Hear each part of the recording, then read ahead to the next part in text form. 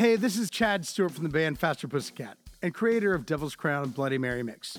Are you sick of the same old generic wake up, break up headache cure? Tomato juice, ice, fake flavors from a jar? Well, I've created a mix. Tried and true. Tested from countless years on the road. When you decide only the best Bloody Mary mix will do, go to devilscrownmix.com.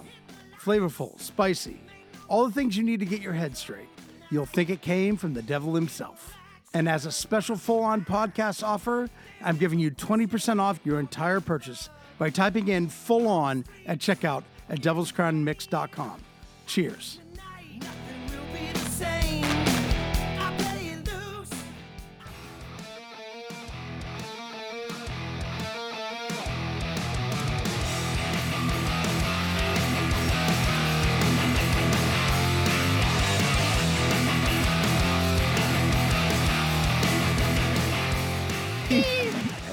Wait, turn me down, dude. My headphones fucking blaring. Dang. Damien's that's like, perfect. That's way perfect. cooler Thank if you. you take drugs. And I'm like, fuck you, dude. Yeah, dude. Well, look at you. Look at Starting off with having great a good energy. time, smiling. I'm not on drugs. I do not eat drugs. I do not condone eating drugs. Keelan, how is your apartment? Keelan's apartment caught on fire. Yep, it's a disaster right now. I feel Please so send bad. donations. It's okay because I'm okay and my stuff is going to survive. Maybe a little damage. All my coffee table books are a little warped. Did you try to throw rice on him? Yeah, That's what I was like. Did I you put said your that apartment earlier. in rice? Yeah, exactly. I was trying to be healthy and I bought a Peloton bike only 2 weeks ago, but Oh, God said no. Wait, So I will not it be dropped working. down there? Is it damaged? All the water fell on the Peloton bike and it's a computer. At So least can your you send neighbors it back? didn't buy one because then that would have Thank been. God for insurance. My mattress got it the worst. It's But always then it wet. rained. Then it rained. Yeah, and then I stepped on your line. I'm sorry, but that was funny. We were on the same page. But whoa. Get back to the Peloton. So can you send it back and get your money back or Why? fix It's not it? their fault. That's what insurance is for. Okay. USAA is the best. Have someone in your family join the military just so you can get USAA coverage. Yeah, seriously. That's a good trade. Thanks, Grandpa. I found out today. Not today. I found out yesterday. Today is my father's birthday. Happy birthday. Who's no longer Yeah. with us. And he's Happy birthday. the greatest hero of my life. I found out the other day that he actually was in the Air Force. He never even talked about it. Really? Whoa. Yeah. Wow. How'd He you find served out? our country and didn't even talk about No, it. never talked You got about to it. be Loved our talented to be country. in the Air Force for sure. Well, I appreciate Well, I don't know if he service. was in the Thunderbirds, Ike, but Well, I mean, The Tuskegee. he had this Superman curl though. There's no doubt about it. there you go. So interesting. I'm moving. I'm getting out of LA. You blew it. When You had your chance. Yeah, when you found out where Van Halen grew up, you're like, I'm moving to. Yeah, that I'm part of moving to town. Pasadena.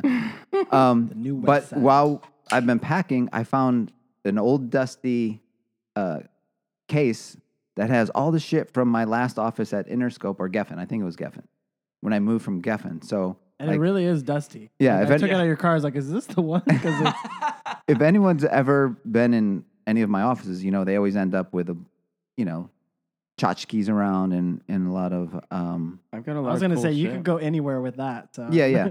But yeah, there's just a lot of collectibles or things that we've collected. We have some memorabilia from some bands on here. Anyway, so we're You going gave to me see. a kiss pillow. Yes, I did.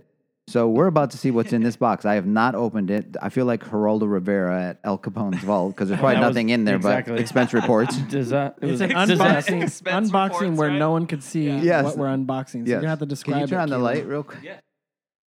Boom. Boom. I found Tim's wig. Hey, nice. He's Come like, I'm on gonna now. murder you. Oh, it's a Paul Stanley Halloween mask. Woo! Dang, dude. Who's the lucky winner of that one? Well, that's Keelan? mine. That's Oscar Goldman. Jim Donadio, if you're listening, you know what that is. I'm sorry, I already jumped in. He's Yeah. wearing a Van Halen. Of course. Wearing a Van Halen pin. Nice. Well, it's Oscar Goldman. No one knows who this is, and this is. Can you imagine this is an action figure in the 70s? That's awesome. That's how action used to Absolute look vodka? in the 70s. Oh, Oh, nice. Absolute that's some vodka? of my early handiwork. Same shit we do today. There Drain. you go. Drain STH. Oh, I love you guys, girls. Fuck, look at Oscar Goldman. You gotta have him standing up, Right? strutting. Joey Ramone. Oh, I want- my I want- God. Dude, I will- Dude. Unless you. He looks. This Joey Ramone doll looks like that dude from LA Guns that wants to fight me. What did you do his leg? Johnny Martin. Shark attack Johnny. Joey. Shout out. Leg. Yeah, there's probably a leg in there too. Just pull that mask out. It's in the way.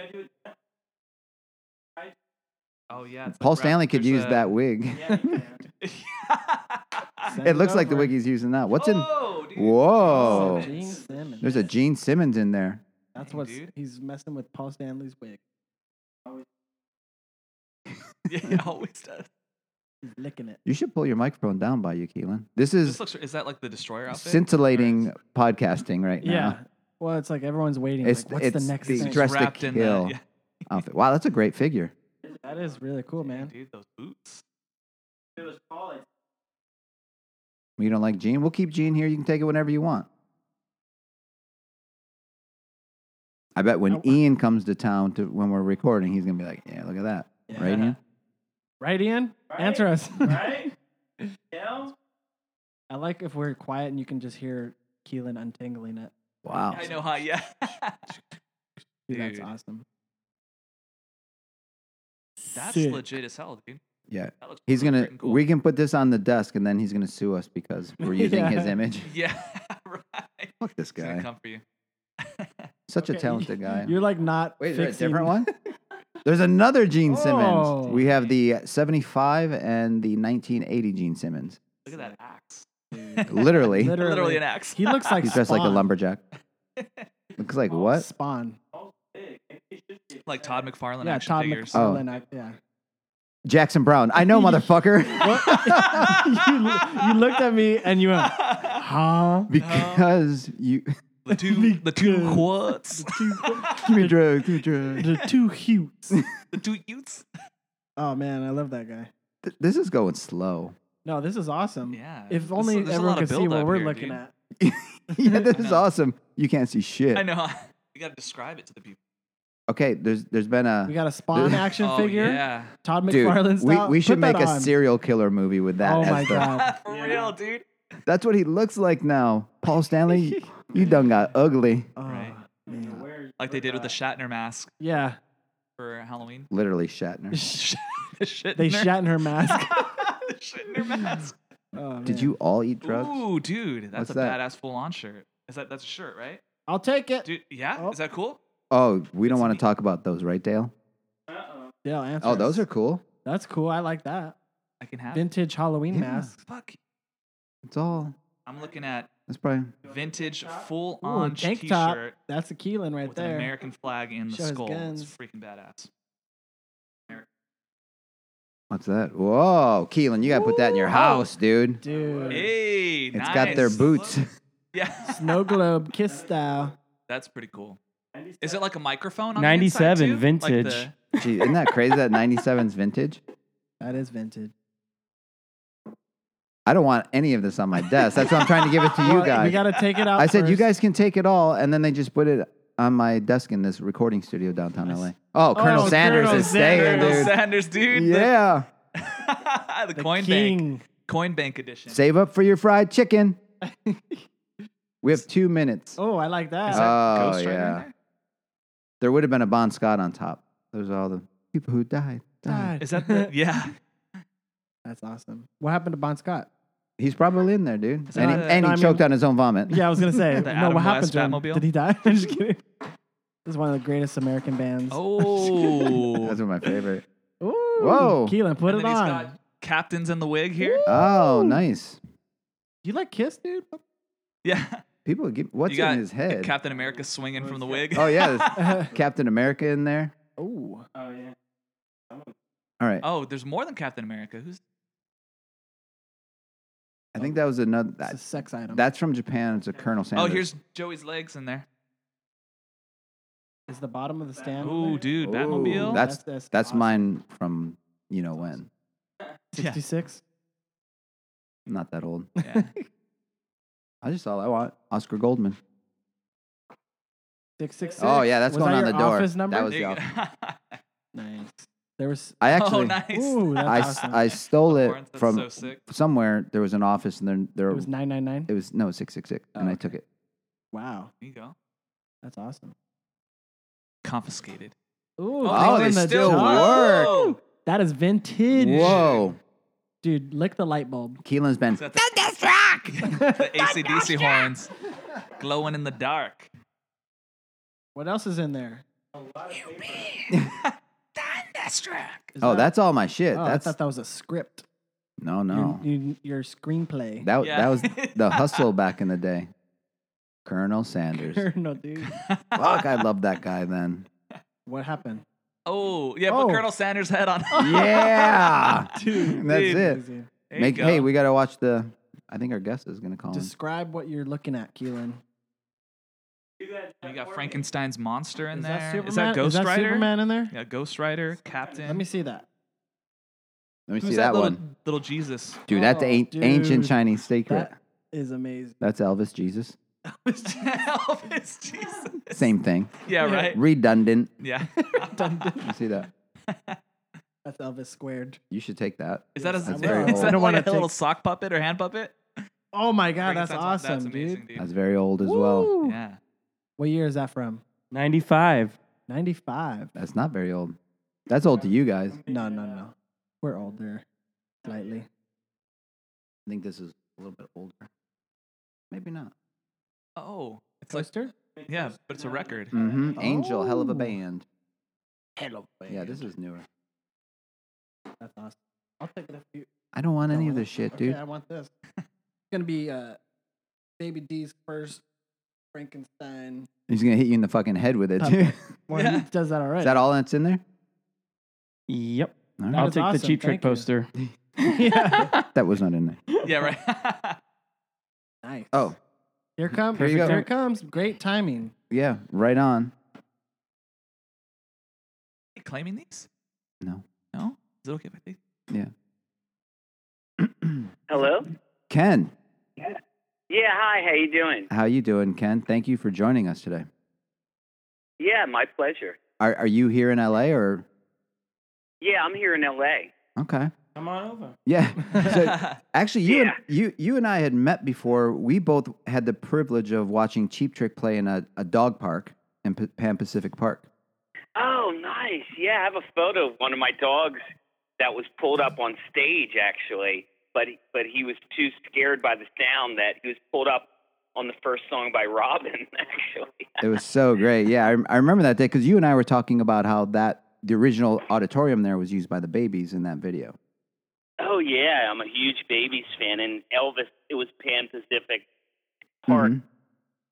And actually Elvis, I'm a big Elvis fan, played there in 1957, a really pivotal show as well. But yeah, the Babies filmed 2 videos Yeah, they did. there. I think Oh, I love the She's Babies. My Girl and Sweet 17, yeah. Yeah, they did, and they did a great photo shoot in that bathroom. I used to have a bootleg poster of it, but Oh, nice. Yeah. Nice. tell us a little bit about yourself first before we talk about your album.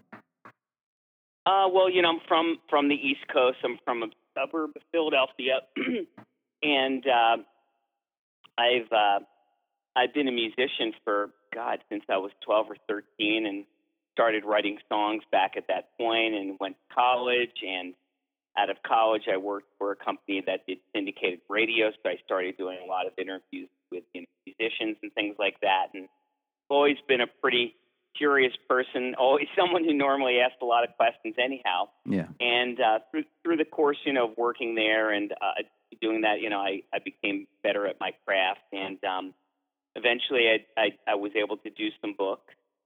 I think I've done 20 books now, 20 music books. And throughout, I've kept up my greatest passion, which is writing songs and recording and putting out records. I wish I was more successful so I could do it even more, but I feel blessed to be immersed with music 24/7. In some Yeah. way, whether I'm writing about it or doing an interview or working on a book project or writing music and recording music. Yeah. So growing up, were you in bands growing up, or did you just kind of? Yeah, I was in, a bunch of, garage bands and things, no band that did anything of any note. The first time I went in the studio was pretty momentous. That was 1982. And in fact, the two kind of embarrassing demos now to hear on that album came out on my first album. I got a deal with my first album with a label in Japan, actually, back in 1995. Ironically, the money I made from that was the most money I got paid for a record deal. Was with another record label after that, and that was demonstrably less. And then from now on, I've been putting out records myself. So obviously, you know what what that's like. But yeah, those two demos, they're called "The Kind of Girls" and "So Sincere," are on as our bonus tracks on that first album called 1301 Highland Avenue, which I actually put out last year for the 25th anniversary, where I was able to go in and finish off a lot of songs that I felt were missing parts. Some songs didn't have drums, and hearing it with much more experience and hopefully getting better, I was able to add instrumentation. And it's the record is now a lot better. I'm really proud of it. But yeah, I just remember being in the studio, and the first time I heard my voice with headphones on, I mean, it was just an amazing feeling, singing into a mic, and it was an amazing experience. So yeah, so music, 24/7 music. I lived on the East Coast until 2001 and moved out to LA in September of 2000. Okay. It's funny that you mentioned 1301 Highland, because that record for me, that there's a song on there, "Tonight, All I Want."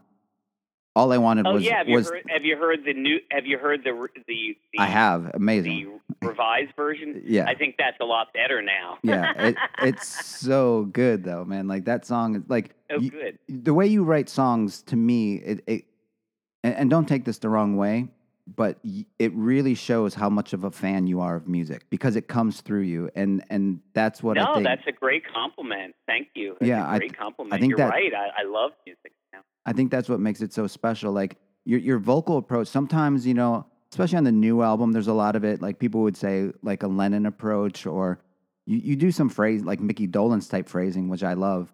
But that's cool. It all comes to me like when I hear it. The best way to describe it, like, is listening to the Small Faces' "Here Come the Night." That's the approach your voice. Well, I mean, you're mentioning a group that I worship. They're one of my favorite groups, the Small Faces. So as they should be. My God, yeah, "Here Comes the Night." It's interesting because it does kind of have a little bit of a Baroque pop type of feel. And the new record, if you wanted me to talk just briefly about the new record, we'll get there. Yeah, I would love to talk about it. Yeah, do you want me to jump into it, or of course? No, we'll just have a conversation. What's interesting about this record is it wasn't anything I was planning. I have a friend who designs some of my books and my CDs. His name is John Sellard. He's a great guy, a great designer. You mentioned some different people. He's just finishing designing the Ultimate Monkeys book by a guy named Andrew Sandoval. He co-designed a book I did on the Wrecking Crew, and then he designs all the books I do on Power Pop and David Bowie and just various different things. He's really talented, and he's done designs for artists from the Kinks to the Monkees to Jimi Hendrix and various different people. So he's always, I've occasionally sent him these short little songs that I do, kind of outliers in terms of the stuff I normally release, and he always goes crazy about it. And then I recently sent him something else, because I wrote a bunch of these songs during the pandemic, and I was going to just spread them out on some future albums, put a few on each album. And he was after me. He said, this stuff is really cool. Would you ever consider doing that on an album? And it got me thinking, and I went and counted all the songs I had written that fit that. Mm-hmm. Although there's a few that will be on the other albums that could have fit this too. And it was 20, and I was like, well, that's not enough. It's a little over 20 minutes. But I kind of got into the idea, and then I was searching out some artwork and was kind of getting into the vibe, and then I kind of went on a songwriting tear and wrote and recorded 12 of them in about a 2-week period. And then I had a 32-song album, which is only 40 minutes, but, it does sound 32 songs sounds like it's an endless listening experience, but it's not. And I listened to it from start to finish, and I was like, you know what, this is kind of a little magical album. A lot of artists, step outside of the box, and, it's about time I step outside of the box a little bit. But again, it's not that far of a jump. I mean, everything's always really melodic because that's what I love. And, this is, these are just a bit more intimate songs and, a bit more of a Baroque pop approach. And I, it's pretty much almost a 100% DIY thing where I pretty much did everything except a couple songs. The guy I work with, an incredibly talented producer, artist, songwriter, Fernando Perdomo.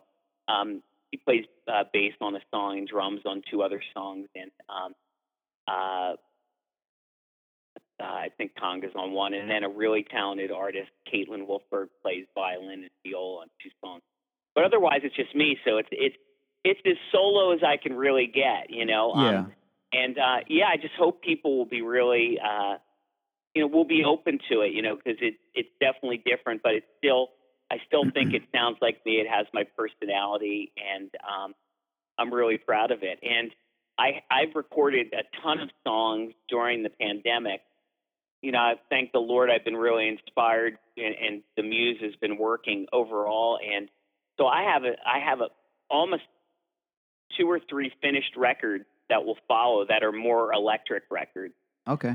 So if people like me, they're going to be excited. If they don't like my music as much, they're not going to want to hear as much of it. But yeah, there's definitely going to be a lot of stuff coming. Well, I think, and for me, the new album Miniatures, the album's called Miniatures, and it's a collection, like you said, of songs that are all.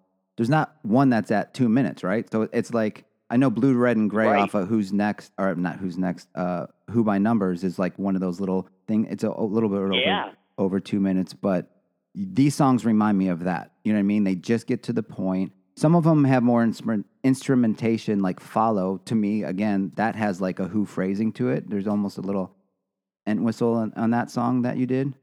Maybe it's the bass I'm playing on. Yeah, that or it's something. just the. But yeah, I love that one. That one I was thinking about today. I may do some kind of cheap little music videos. I won't be in any of them, but because they're really short, I did a video for one of my favorite songs on the album called Susanna's Silently Shining, and so there's a video out. People can find that on YouTube, and it's a 52-second song. Follow is less than a minute too, as well. Yeah, that one I really like. I mean, most of my albums I play bass, but when I work with Fernando, I mean, he is a monster on the bass. That it's just, could I play bass on every song? Yeah, I could, and I take the time and I really try to come up with parts and things like that. But normally I don't play bass on too much stuff anymore. But on this record, I didn't put bass on everything. But there were a few songs I felt it would be cool to have bass. So I have a Hofner Beetle bass, and I love to play the bass. And and if I can kind of come up with some cool, McCartney's my ultimate hero, and I love Entwistle and so many other people. But if I can come up with something kind of cool, but yeah, I guess that has kind of some Who-ish movement. It does. In terms of the bass playing on that. Just a little tapping, or just a little top layer of Who. You know what I mean? There's also I don't even know what you're playing. There's another instrument on there that sounds like, or just the phrasing would sound like something Townsend would do. So that's my ultimate hero. In fact, I got to interview him recently about a week ago. Whoa, really? We really had a great conversation about the Who sellout box set, and I told him I was a songwriter, and I asked a lot of songwriting questions, and actually talked about kind of the Baroque quality of songs on the Who sellout. So we really hit it off in a great way, and God, what a thrill to have spoken to. I mean, if you want to ask my ultimate heroes, I mean, you're not asking, but I can tell you, it's Elvis, the Beatles, and the Who, and that's like it. And then followed by so many other people, followed by Stevie Wonder and the Beach Boys and Small Faces and Todd Rundgren and Four Seasons and Hall & Oates and obviously Kiss and the Babies and Rick Springfield. I mean, I could go on, Buddy Holly. I could go on forever. Philly Soul. On Kiss, you wrote Nothing to Lose. I didn't know if we wanted to jump into that, but when you brought up Kiss right now, that just reminded me. That was one of the best Kiss books that I've ever seen come out, and I didn't know if you wanted to talk about that a little bit. Sure, if you like to. What would you like to know? Yeah, Keelan. So we just put him on the spot. Yeah. I really no. I mean, what was your process in that book? Like, what did you want to do differently? Because there's so many stories about them. I think you focused on more of their certain era in the 70s and not you didn't branch out too much into their 80s or anything after that. But how did that go for you? I'm really proud of that book. I'm really, really proud of that book. I worked so hard on that. I think it's one of my best, definitely one of my best books. And it was a book where I've always been fascinated with a band's beginning. You know, the Beatles, you know, in Hamburg and in Liverpool before they made it is really interesting. Elvis, when he was playing, you know, juke joints and things like that, and you know, was with Sun Records where he was just kind of gaining a following or things like that. So I've always found that to be fascinating. And with Kiss, I thought, wow, this would be a really, you know, what hasn't been done with Kiss? And I thought it would be really great to shine the spotlight on the beginning and to the point where they break with the Alive album. So I kind of went into it, you know, I'd interviewed the guys, you know, obviously through the years, and I'd always been interested in interviewing as many people as I wanted. And you kind of almost have to be a detective, you know, when you're dealing with something that doesn't have a blueprint. You know, a lot of that stuff really, especially the pre-Kiss days or the Wicked Lester days or the days when Kiss wasn't signed, there's not a giant blueprint out there that you can follow. So you're kind of creating it as you go. But I kind of wanted to do it where I love doing oral histories. That's the type of thing I kind of feel that I have a good handle on. And I did it in a way where I wanted it to be almost like a documentary on paper, you know, where it's a lot of different voices, you know, meaning different people that are part of the scene. And really, you know, if I can take you back there, because a lot of it is wanting me to be there too. You know, it's kind of like living vicariously years later through the memories of people and trying to craft it as well as I can by keeping myself out of it and my opinions, and trying to create a really comprehensive portrait. But yeah, I mean, there's been a lot of great Kiss books out that I haven't been involved with, but I'm really proud of that one because I really feel it's a valuable addition to the Kiss books. Yes, that are out there. Yours got the most attention I've ever seen on any Kiss book. I mean, it was all over the place when it came out. What was it, 2014? When that book came out? It might have been, yeah. Around that that might have time. been. Yeah, I remember everyone talking about it. So that was a good cool sign. to go to the book. It was cool to go to the book signings, you know, and see kind of the craziness. Gene and Paul. I flew out to the East Coast and went to a book signing in New Jersey and then a book signing in New York, Staten Island, and it was just cool to be there and just to be part of it. And then there was a big one in L.A. at Barnes and Noble. The Grove, and that was a really, really cool thing to witness. You know what I mean? It was kind of like, I'm not a giant fan of being in the spotlight with things. You know what I mean? And thankfully, Gene and Paul were the ones that people came to see. But it was great to be, you know, a part of that. That's got to take some kind of work getting Gene and Paul to come out for your book signing. Well, I'm not going to take the credit. It's probably through the you know, the book company and things like that. And hey, they were very supportive. They wanted to get the book, you know, as much exposure as possible. And, you know, thanks to them and the Kiss fans, that was the first and only book of mine that was a New York Times bestseller. So, congratulations. Yeah, you know, that's awesome.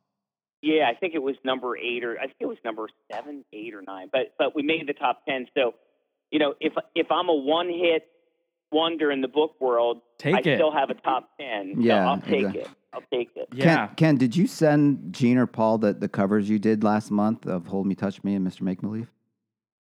Yeah, I did. I haven't heard anything. I think they listened to them. You know, Paul's been doing. I interviewed Paul for the Soul Station project, which I actually really like a lot. Yeah, I'm into that music. Yeah, and I'm from Philadelphia too, so I especially love it. But yeah, I did. I sent. I think a while back I sent it to Gene and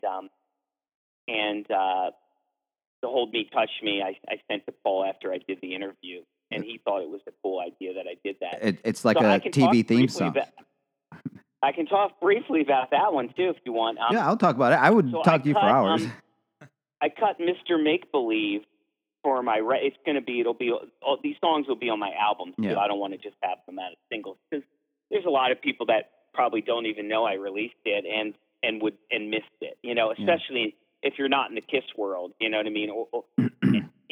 There wasn't much mention of it. I think Gene's solo album is a masterpiece. I mean, the songs where the songs where he tries to be Kiss, I don't like, but it's the Mr. Make Believes and all of that other stuff. I think it's just a beautiful album. That's why I wanted to do that one, because I get a lot of feedback from people that are friends of mine or you're dealing with on the internet that come down on me about Kiss, and they're like, "Man, you have good taste. I love the Raspberries. Obviously, that's another top band of mine.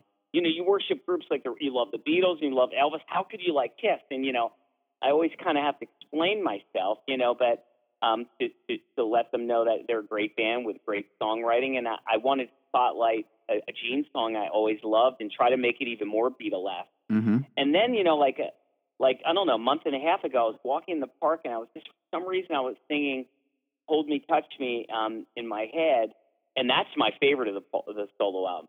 That might be my favorite Kiss record of all time. It's the best Kiss studio album of all time, no question. Yeah, to me it is, Paul. And I started singing the song and said, "Oh, man, you know what? This might be a cool one to do if I can come up with a way to do it that's different," because I love that song, and the guitar solo on that song, which is by Paul, Mm-hmm. is so masterful, so emotional. It shows, you don't have to play like Yngwie Malmsteen, who I'm not a fan of.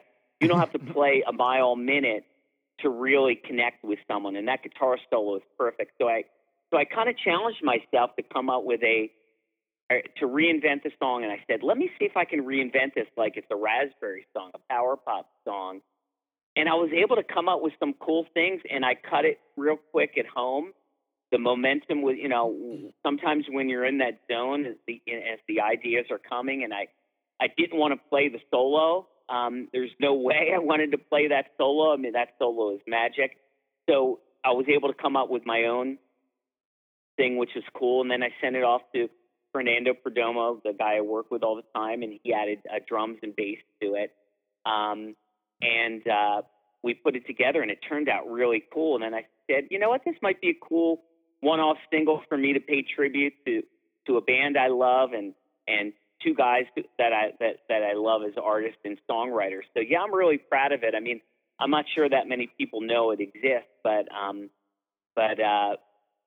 well, I think those songs turned out great. I do too, and I think Mr. Make Believe. And then I saw that you put up a YouTube version where you play it pretty much standard, and that to me is a very monkey-eyed version of it. I think it's great. I mean, I know everyone likes it. Yeah, I mean, I initially I've only done one or two Facebook Live shows, and a friend of mine named Jamie Downs, who I would meet on the Kiss cruises, he lives down south. I told him, hey, tune in. And he's like, man, you should do Man of a Thousand Faces. I was like, well, I'm not going to do that one. But that had me thinking, you know what? What can I do from Gene's album that I really love? No, not that I don't like Man of a Thousand Faces, but I'm playing acoustic. And I said, yes, Mr. Make Believe. So I relearned Mr. Make Believe and did it. And then I thought, why don't I cut this? And I wanted to do, be pretty faithful, but I wanted to add more to it in terms of a Beatle-y thing, add some more harmonies and add some, a lot of interlocking vocals and things like that. And, kind of put my own pop spin on it, which is what I did. But yeah, I really like both of them, but, I'm going to like it because I'm the guy who did them. But I've gotten good feedback from people. I mean, I got weird feedback from people where it was kind of like, I never really liked some of these songs before, but I like your versions. But, I mean, for me, the definitive versions of these are the ones by Paul and Gene. I worship those. Yeah, and it's funny because, like, we talked about earlier, you write from a fan's, like, you did the song Utopia, I mean, you being from Philly, obviously. Oh, yeah. But it's done with such, like admiration for what you're writing about. You know what I mean? You're not like making fun of it. Like you're showing a true love for it. And I mean, that song is, I worship Todd Rundgren in the band Utopia, and I challenged myself because I don't really write prog rock stuff, or prog pop, I should say, because the version of Utopia I like is the latter day version. That's a much more popular version, but I kind of challenged myself to do that song, and I name checked the band and Willie Wilcox in it, and I was able to give Todd. I hadn't heard. I gave him a copy of the song. I worked on I put together the tour book for the Utopia reunion tour. Oh, I put together a really, really cool tour book that, ironically, John Sellers, the guy I referenced earlier, who is the Miniatures album. He's the reason I did the Miniatures album. He designed that tour book. It's really cool. It's probably one of the best. I've worked on some tour books for Bad Company and Brian Wilson, and I'm really proud of those, but this is probably the best one. It's a 60-page tour book with interviews and things like that. But anyhow, when I was backstage, I went to see Utopia, drove with my friend Rob to Las Vegas to see the show. And actually, Julian Gill, a good friend of mine from KISS FAQ, met us there, and we all went together. We roomed together. We hung out for that whole period and had such a great time. But after the show, they came for me and said, Todd wanted to see me, which is really nice, and wanted to thank me for the tour book. And that's when I was able to give his wife actually a CD of the song Utopia. Oh, that's great. Yeah. I mean, are you a guy that prefers Utopia over the solo Todd Rundgren stuff, or do you just put it all together?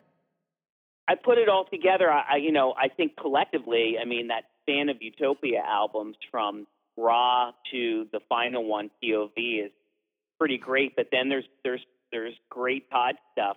I think it's pick and choose sometimes with some Todd stuff. Yeah. But a majority of it I absolutely worship. And then there's other stuff I don't like as much as other Todd albums that I love. But the Utopia stuff, yeah, I mean, through and through, I worship that stuff big time.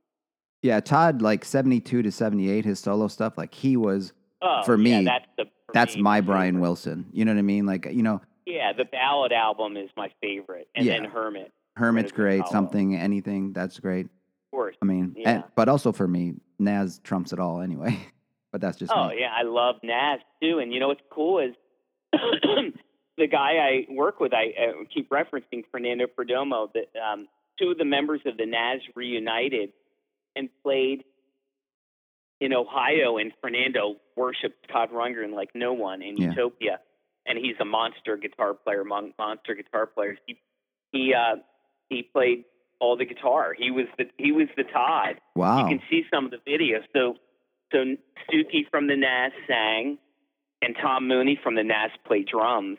He was in Paris too. Cool Tom connection. Mooney. My cool Nas connection is I'm from Philadelphia, so I'm a huge Nas fan. Yeah. And I'm going to reveal something I did, which is really bad.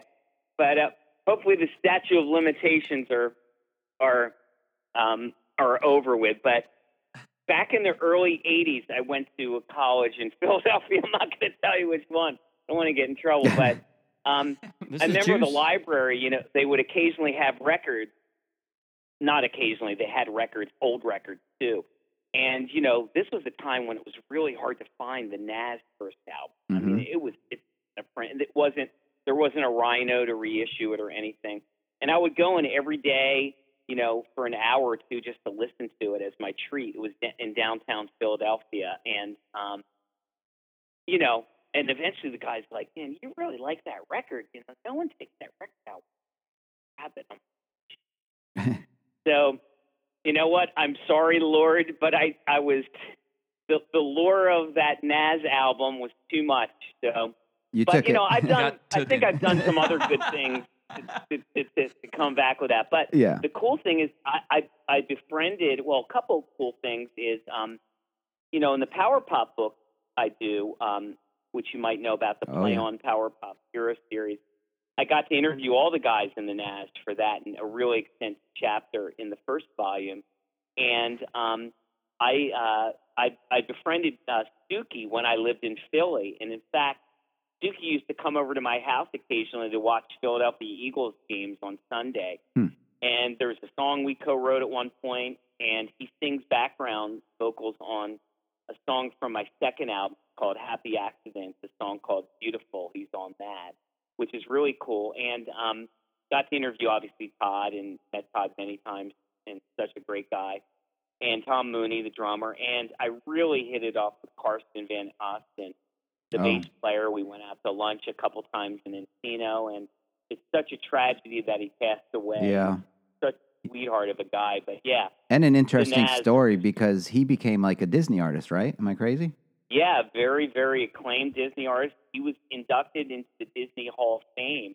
Oh, wow. And thankfully, this all went down about a year or two before he passed away, so he was able to enjoy that recognition. Yeah. I think there's a documentary on him that I watched not that long ago. Really good. Really? I would love to see On that. Karsten?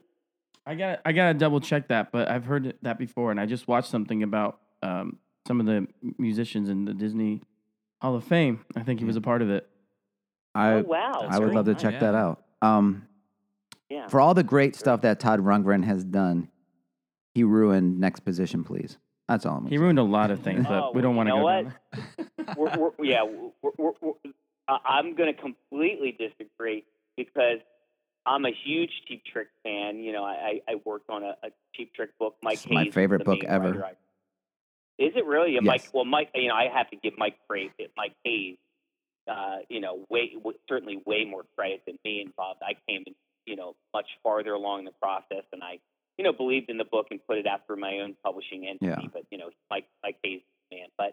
And I'm a huge Cheap Trick fan. I've been lucky enough to do liner notes for a bunch of the CDs, Dream Police, All Shook Up, the Budokan Live box set.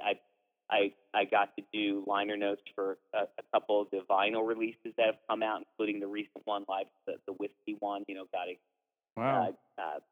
gotta get you.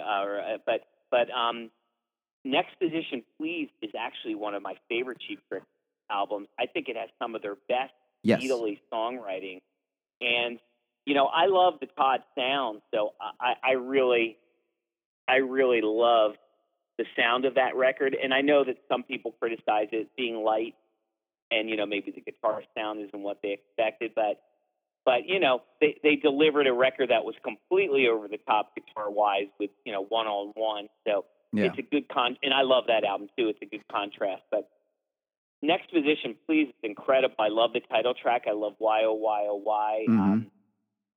It's brilliant. I Don't Love Here Anymore. There's so many songs on that that are just absolutely spectacular. It's funny because... So we'll disagree. Well, no, I love that album too, and it's mostly the guitar sound. And I know at that time Rick was using his Rockman, you know, the Tom Scholz Rockman. He used it live starting around then too, and I hated that sound. It's not Todd's fault that the record label wanted. Maybe that's what you're. Yeah, that's my main thing. Maybe that's what you're hearing. But my God, to me, the quality of song, and Robin really stepped to the table with "I Can't Take It" on that record.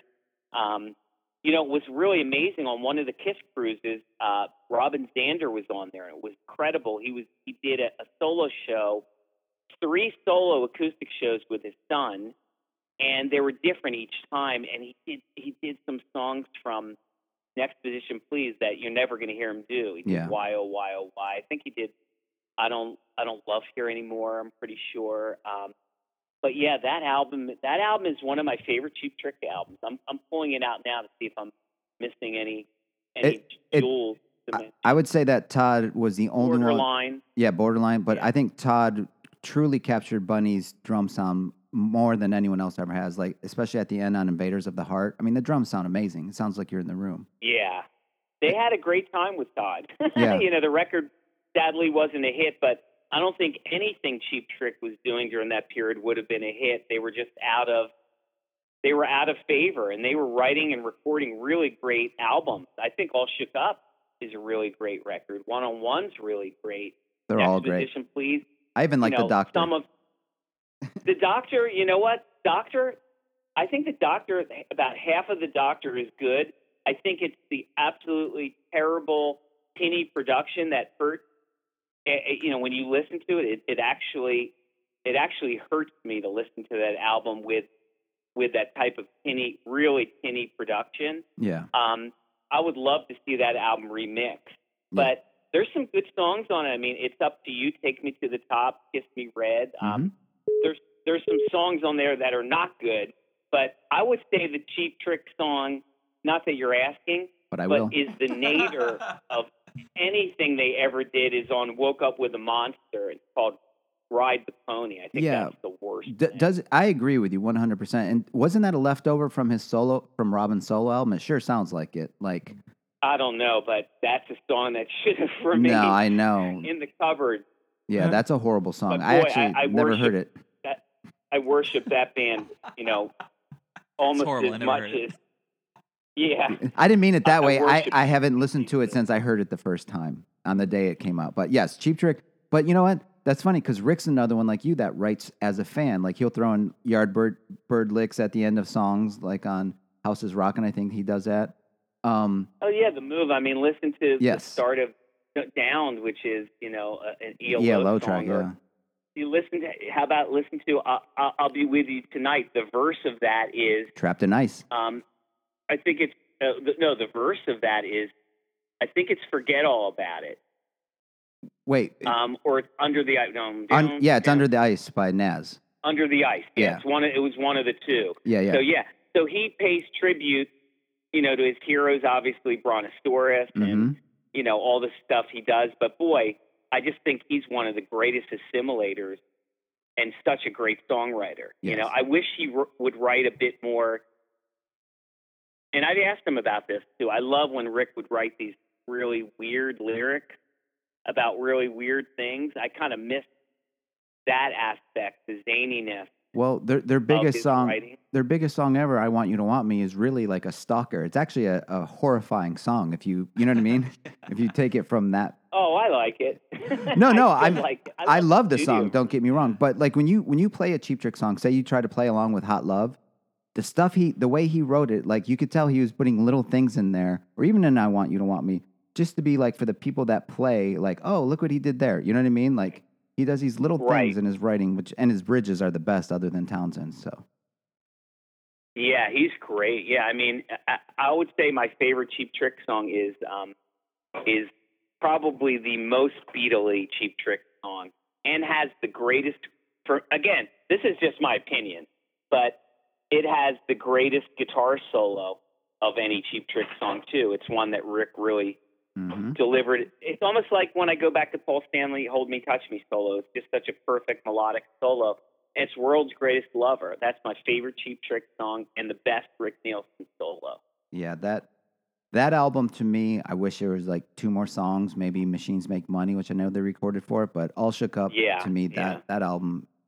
I saw that tour back in the day from like second row at the Spectrum in Philly. It was off the hook. With UFO? With UFO opening, yep. Yeah. Let me ask you this then. Yeah. What was the first concert you ever went to, Ken? Yeah, first concert was David Bowie, March of '76, station to station tour at the Spectrum in Philly. It was incredible.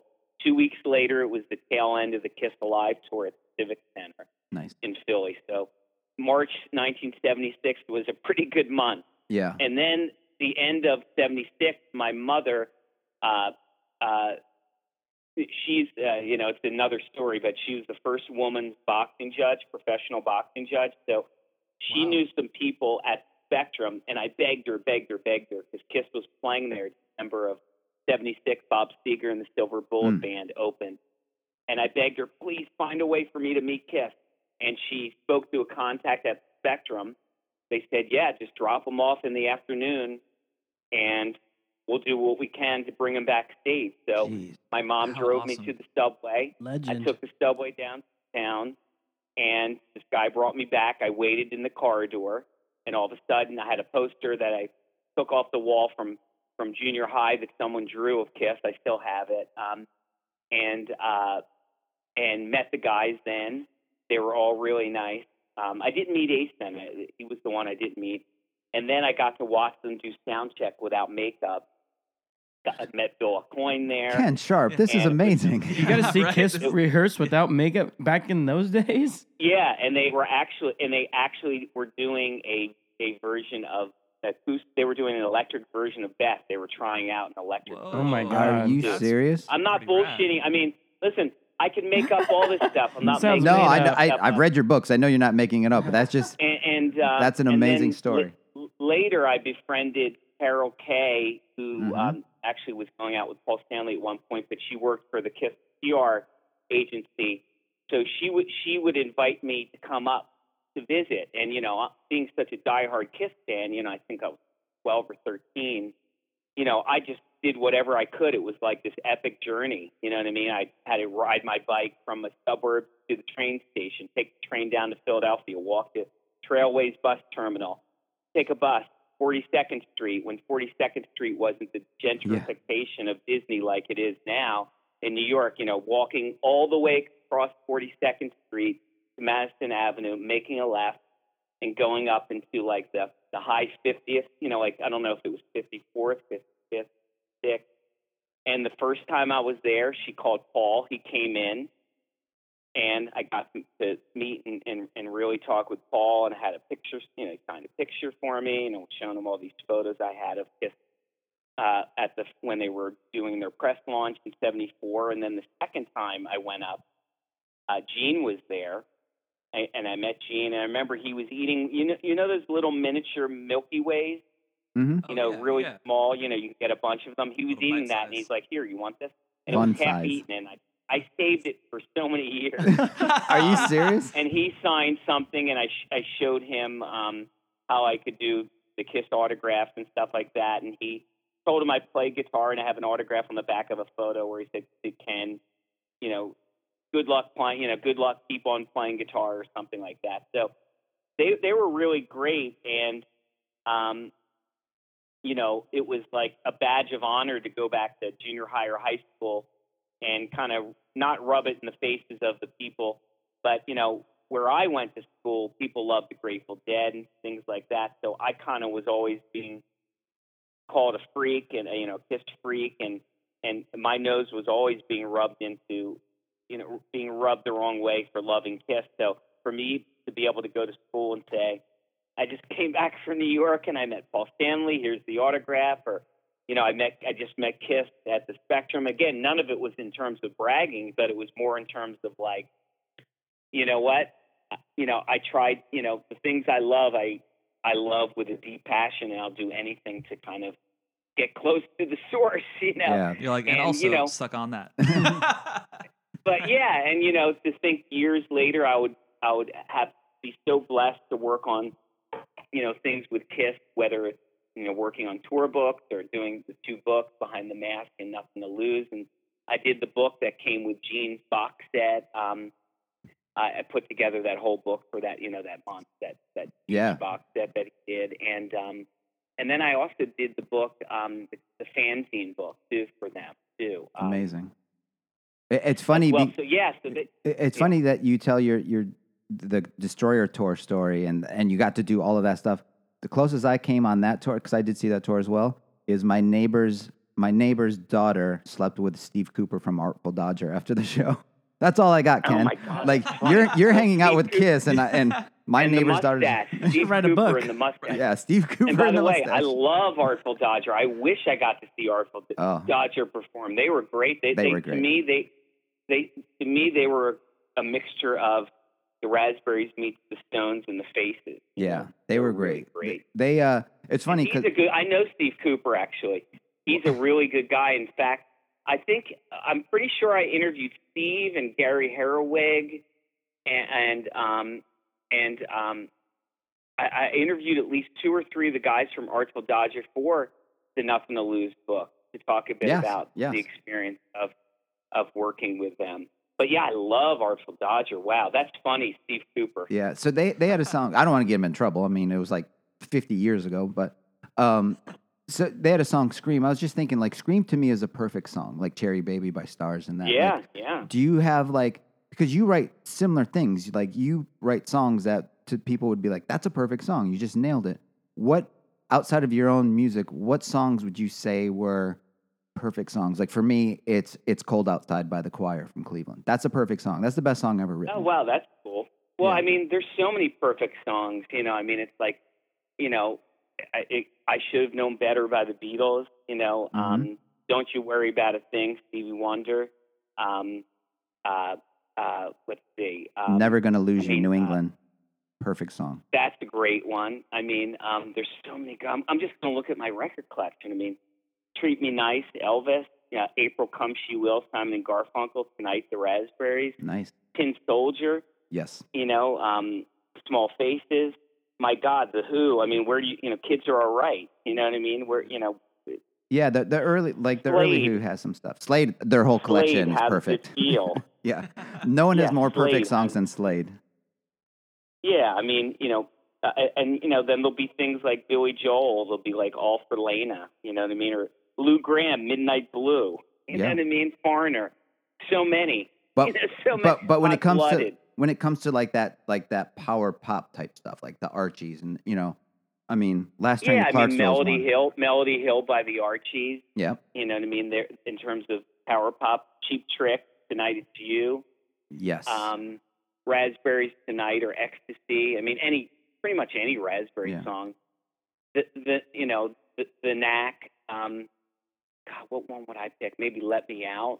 The first two there's so Knack many- albums are so amazing. It's so great. Well, no, I love Round Trip. Yeah, Round Trip, the third one's great too. That whole I mean, Africa there's thing's so a little much- odd. I mean, we could go down so many lists. You Yeah. know what I mean? King Kong by the Kinks. You know what I Mhm. mean? There's so many great songs. Yeah. You know, Buddy Holly, Will All Right. I mean, there's so many songs I worship. You know what I mean? Yeah, for sure. I'll give you Free, Fire and Water, All Right Now. That may be one of the greatest songs ever written. It's All Right Now. Everything's perfect about that song. Yeah. And the the Monkees. Here you go. Here's one that I think is one of the greatest songs ever written. It's as good as the Beatles song, and it's Porpoise Song by the Monkees. Yes. And you know what else around that time period? Come On In, the Peter Tork song, is a perfect song. Yeah, Peter's good. I never really thought he had a good voice. I never really liked his voice too much. But Yeah. but the Babies. Back on My Feet Again. Yes.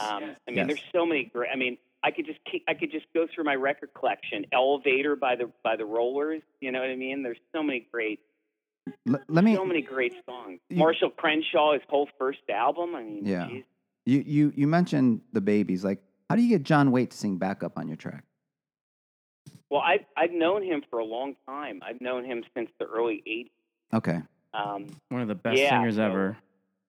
Yeah, to me, you have the two greatest singers left in rock and roll that can sing at the top of their ability is Paul Rodgers and John Waite. You're Followed by 100% correct. Followed by Robin Zander. So, and I've done things for John. I've helped him out with different things, with some PR and things like that. And he's a great guy. And I'm not always asking people. I'm a huge Rick Springfield fan, and he's been so kind to, he's played on one of my records, and That's there could be amazing. a surprise coming up. Oh, Could be a nice. surprise coming up for a Nice. future one too. Ooh. I like that. And by the way, here's a song by Rick. Is "The Love Is All Right Tonight." That's perfect. But yeah, for John, that was absolutely, it was surreal. Fernando and I went to meet him at a studio in the Valley, and and to be honest, I'm going to tell you, something that I haven't announced yet. I'm not going to announce, but he's on another song too. Okay. That'll be on an upcoming album. But it's ironic, the song Mr. Popularity, that is the one where he sings background and does that epic scream at the end. It's he does. so incredible.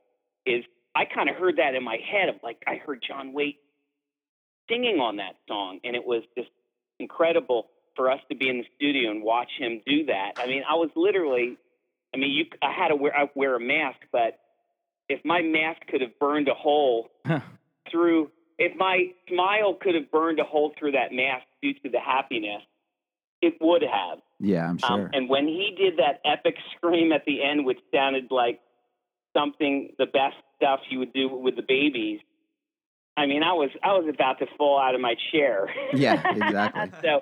So I don't take any of this stuff for granted. I mean, the way I look at it is none of these people would have done this if they didn't like the song. Like, I'm a huge Hall & Oates fan. I've known John Oates for a long time. I've worked on a bunch of their CDs. I put together the book for their box set, the track-by-track annotations, which is really extensive. And I had this really great Philly soul song, and I reached out to John. He'd heard my music before and had sent me an incredible email. I didn't know you were the king of power pop, which, again, I'm not saying I am or anything close, but he was just being nice. But I know he was genuine, and he was talking about how he and his wife were driving from some area in Colorado, and they listened to the record and said, spot on, George Martin would be proud of the production. Oh, wow. I think the record he listened to was New Morning, actually. That was the one. Yeah. And so when I was doing the Beauty in the Backseat record, which is a much more up record, and I had this really cool Philly soul song, I said, who would be the ultimate person for me to sing on this would be John. Because I love Daryl, and Daryl's hugely talented, but I've always been a John guy, to be honest. Yeah. I've always felt he's been underrated and the great songs that he's written.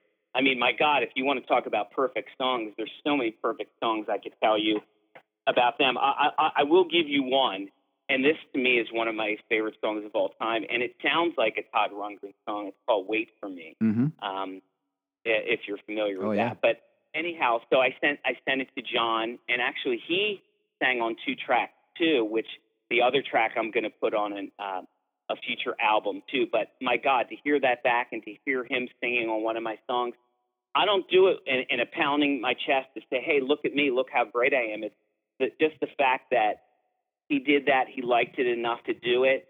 The sense of pride is the ultimate reward for me, as opposed to, going around and, obviously I want to tell people about it because it's exciting, but, whether it's John Waite or Rick Springfield or John Oates, I've been really blessed to have had some of my heroes, perform on my records. And it's something I don't take lightly. You know what I mean? It's something where I have boatloads of gratitude for. Yeah, that's super awesome. That's got to feel great, getting to collaborate with people you idolize. Absolutely. Oh my God. I can't find the John Waite.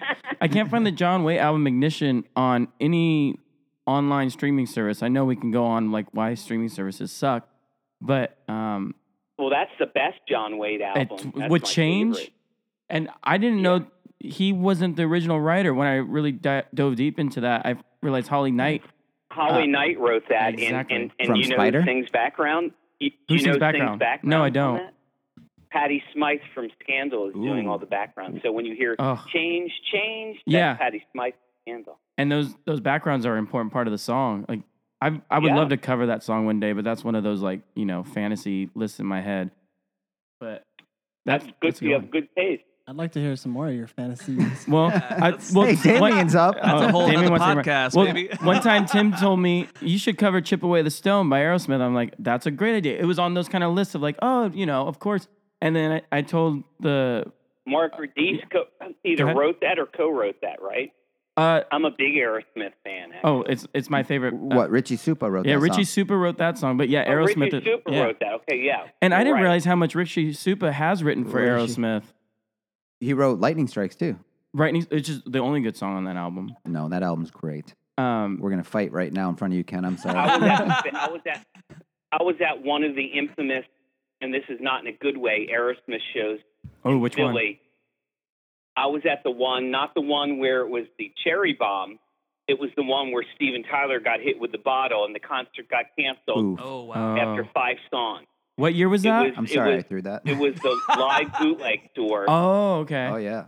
Tim. It was 78, and I remember being so excited. I went myself, and there was a great opening act. It was Golden Earring. They were Golden fantastic. Earring, the best. I remember the drummer did a backflip during his solo. He just did a backflip. It was amazing. Jesus. And then Aerosmith came on, and I think the second song they did is one of my favorite Aerosmith songs was SOS. Oh, yeah. My favorite Aerosmith album is Get Your Wings. Yeah. And Seasons of Wither is my ultimate Aerosmith song. Still gives me chills to this we're day. just clarifying. You went yourself there, right? Yeah, I went myself to the show. Okay. And, so they're doing it, and in the middle of the song, Sight for Sore Eyes, to draw the line, all of a sudden, they stopped, left the stage. We're like, what the heck's going on? And then I think Joey Kramer came out and started cursing at the audience. There's a really bad quality audio of that exists on YouTube if you want to search it out. And what happened was supposedly someone from the second, some drunk person from the second level threw a bottle and it hit the monitor, and the pieces of glass wedged into Steven's face and he was bleeding. Oh, shit. Yeah, so unfortunately, but I can say I saw Aerosmith once in the 70s. It wasn't for a long period of time. It was 20 minutes, but I did see them. I was at that infamous World Series of Rock in Cleveland where they broke up afterwards. With the Nuge and Oh, AC/DC. wow, my friend was there too. Yeah. Wow, nice. So it was AC/DC. It was Scorpions' first U.S. show. Yeah. Ted Nugent, Thin Lizzy. Journey was there. Everyone. That's a great list. They destroyed Aerosmith. Every time I would go see Aerosmith, the opener. I'm jealous you got to see two bands I would have loved. I've seen AC/DC. First time was Back in Black, but I would have much preferred to see them on the Highway to Hell tour. Of course. That's my favorite. That's my favorite album. And I never got to see Thin Lizzy, and I love Thin Lizzy. Thin Lizzy were great. I saw them open for Queen once, too. They didn't blow away Queen because Queen was that's much on the fire. other band. Yeah. And here, I'm going to give you another perfect song. Play the Game by Queen. Yeah, that is a perfect song. They have quite a few perfect songs, actually. Oh, my God. Just One about of my favorites. anything John Deacon wrote, perfect. Oh, my God. So good. Yeah. Need Your Lovin' Tonight. Mm-hmm. My Best Friend is a perfect song. Millionaire Waltz is a bizarre song, but perfect to me. Beyond. Yeah. Let's get back to my voice is cracking. Tim's going through puberty. Well, we're talking about the shows I saw when I was a little kid. And there it is. Second It's a time machine. So when I listen to Miniatures, Ken, right? And it's a newer album, so it's been a few times. I listen to it as one piece of music. Do you prefer how people? Is there a preferred way for you? Like, you want them to pay attention to each song, or just because it's compact enough to just be one great piece of music? It's almost like a story. Yeah, well, in a way it is. It's kind of like with the cover. I really try to work hard on landing on a concept and something that, to me, kind of evoke what the record is like. And to me, you're going to find this very strange, or maybe not, but I used font Island of Misfit Toys. I'm a big fan of the Rudolph the Red-Nosed Reindeer TV special from '64. Oh, I know it. Which is great. Keelan's the guy that saw it. I'm Mr. Heat Miser. Okay, that's the wrong one. I know, but it's all the same. But Sorry, Ken. Some of the songs from the record, there's a song called World of Wonder that I really like. Yes. It's a very Baroque song with harpsichord and a lot of stuff going on. To me, almost sounded like it could have been a song on that TV special. So it just felt, that was the kind of vibe. And so once I hit on that, I really felt it evoke, the playfulness, but also the sense of wonder and whimsy and magic that I was trying to create with this very intimate DIY, warts and all type of record. You know what I mean? Yeah. But yeah, people may be scared when I say 32 songs and thinking, my God, when am I sitting there for 2 hours? But it's actually only 40 minutes. Yeah. So, there are songs there's one or two that are almost 2 minutes, but most of them are in the 1 minute plus, and there's definitely a few that are under 1 minute.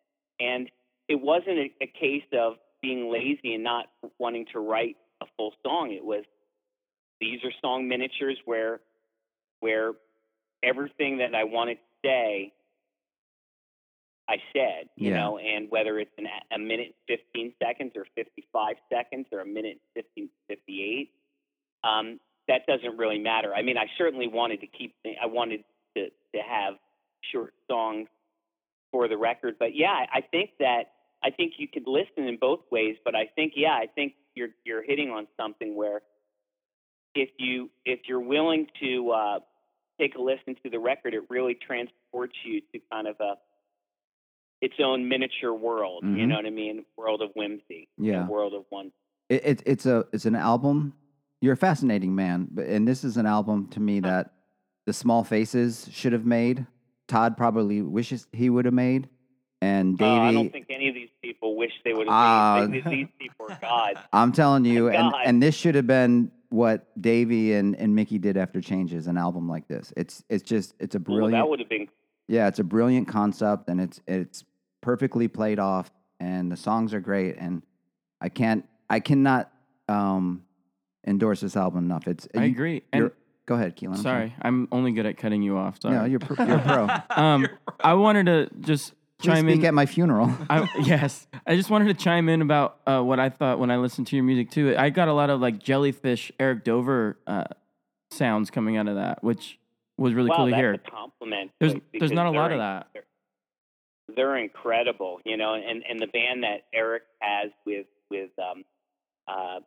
Roger Manning and Tim Smith, you know, 3 of the members of the latter-day version of Jellyfish is called the Licorice Quartet. Oh, yes. They've released 2 EPs that are just astonishing. You know what I mean? I mean, I would love to, you know, write songs on that level, and if it's bringing that comparison, I think a lot of it is we all love a lot of the same things. You know what I mean? But I certainly love Jellyfish, and I interviewed them back in the day. In fact, the first time I interviewed them, they were opening for the Go-Go's at the Tower in Philly, and we really, really felt we hit it off. So much so we're talking about bubblegum records that we love. And during the show, they dedicated the song Sugar and Spice. They did a cover of an Archie song to me. Oh, wow. I swear to God, cool. Nice. Yeah. I wish a tape existed. I'm not making it up. And then I saw them once on the Spilt Milk Tour, which is the album I love the most by Jellyfish, of the 2 they did. And it was so incredible that I was talking to my friend and saying, this can't be all live. They can't be pulling off all those vocals, Right. but they were. So, Wow. Have you? and you know, the awesome. other band, the other band I really love, and they only put out 1 record, is the band that followed in the wake of Jellyfish called Imperial Drag. Yes. Are you a boy or a They were girl? kind of- they were kind of the glam rock version of Jellyfish, and I think that record is great. And they have a lot of demos they did that didn't make any of the records that I love as much as Jellyfish songs. I love Imperial Drag more than Jellyfish, honestly. I love Red Cross Well, they're better than great, all of them. and That's I, true. to be honest, the final version of my Power Pop book, the Play On Power Pop Hero series Ooh. of Jellyfish, is be on the cover Oh, perfect. of that one, and have a really extensive interview with those guys. And Andy Sturmer wrote the foreword, which is really amazing. But I'm considering adding chapters about inextensive interviews certainly with Imperial Drag, and then maybe a shorter one with Licorice Quartet. Yeah. Just because obviously they haven't done as much. But again, you know, you could say the same about Imperial Drag, but Right. with the 1 album. But I love Jellyfish and all the off. Did you listen to the new Licorice Quartet? Was it? I don't know if it was an album or just a single that came out. The Dream That Took Me Over. They put a video to it too. I mean, it's good. it's off the charts great. Yeah. I mean, it's absolutely stunning, and it's inspirational. And I always feel almost somewhat deflated, saying, "Oh my God, the writing, the production, everything is just so beyond." That it's something that I aspire to. You know, it's something that, you know, I aspire to that level. Do you think And that? I hope I can get there. Well, you are there. I mean, the songs, like I said, yours are just as good as theirs. And I wonder, you and people like Eric Dover, would you guys?